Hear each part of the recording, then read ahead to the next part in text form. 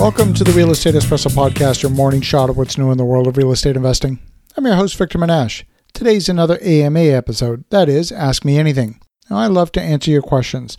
If you have a question you think is going to be of broad interest, send it in. I'll answer it live on the air.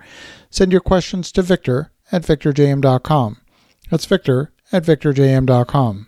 Joseph writes, a friend of mine has contacted a person who's both a coach and a source of turnkey investment properties. My friend likes the idea of a one-stop shop to get their start in real estate education and investing. The arrangement involves paying a coaching fee and then partnering on a 50-50 basis with the coach/trainer on each turnkey property.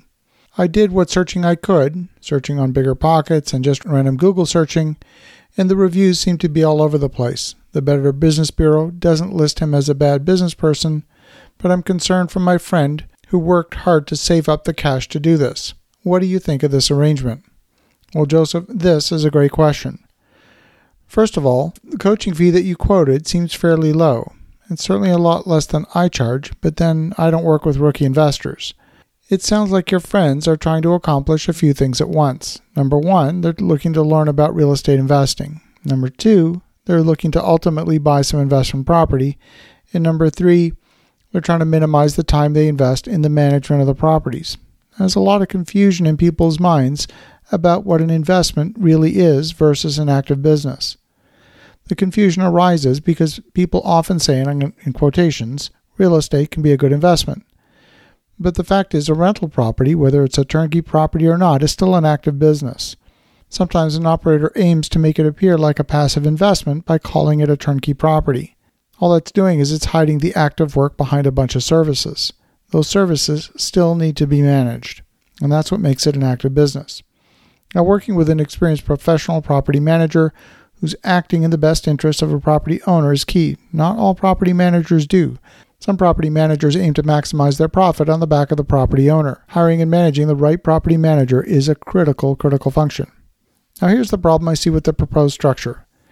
Number one, there's an inherent conflict of interest. The person providing the education is teaching the student to buy the coach's product. Now, I don't like structures where there's a knowledge imbalance and the student is assuming a disproportionate amount of risk.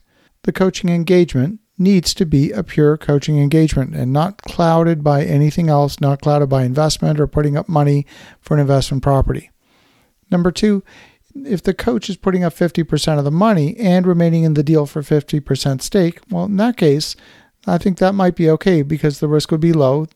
The coach has skin in the game. The interests of the partners are aligned, and the coach has a financial vested interest in seeing the project successful. But if the student's putting up the money and the coach is not putting up any money, I'd say that's an imbalance, and that's putting a disproportionate amount of the risk in the hands of the student. So let me give you an analogy and see if that makes the conflict of interest clear. Imagine if instead of talking about real estate, the coach was going to teach you how to run a marathon. You do all the running, you do all the hard work, and if you win a race, then you split the winnings with the coach 50-50. Does that sound strange to you? Well, it sounds strange to me.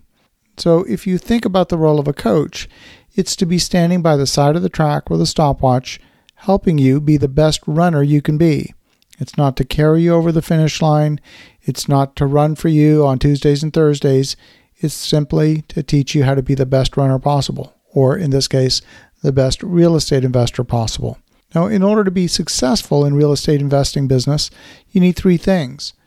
These are the same things that you would need to be successful in anything in life. Number one, you need the knowledge. And you can get this from courses, from books, from your local real estate investment club, from podcasts. And yes, you can also get that knowledge from a coach as well.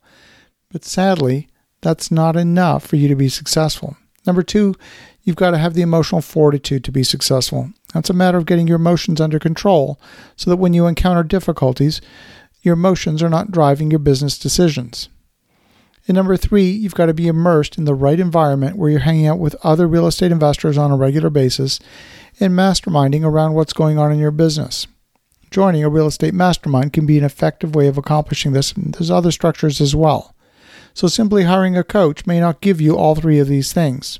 It could, but it's not a given. And I find that many real estate coaches talk about giving you, number one, the knowledge. Some of them will talk to you about your mindset as an investor, and that's part of number two, but it's not all of it. And they rarely give you number 3, that is the right environment. They rarely immerse you in the right environment with other investors because they want to make you dependent on them so that you keep paying them money to coach you.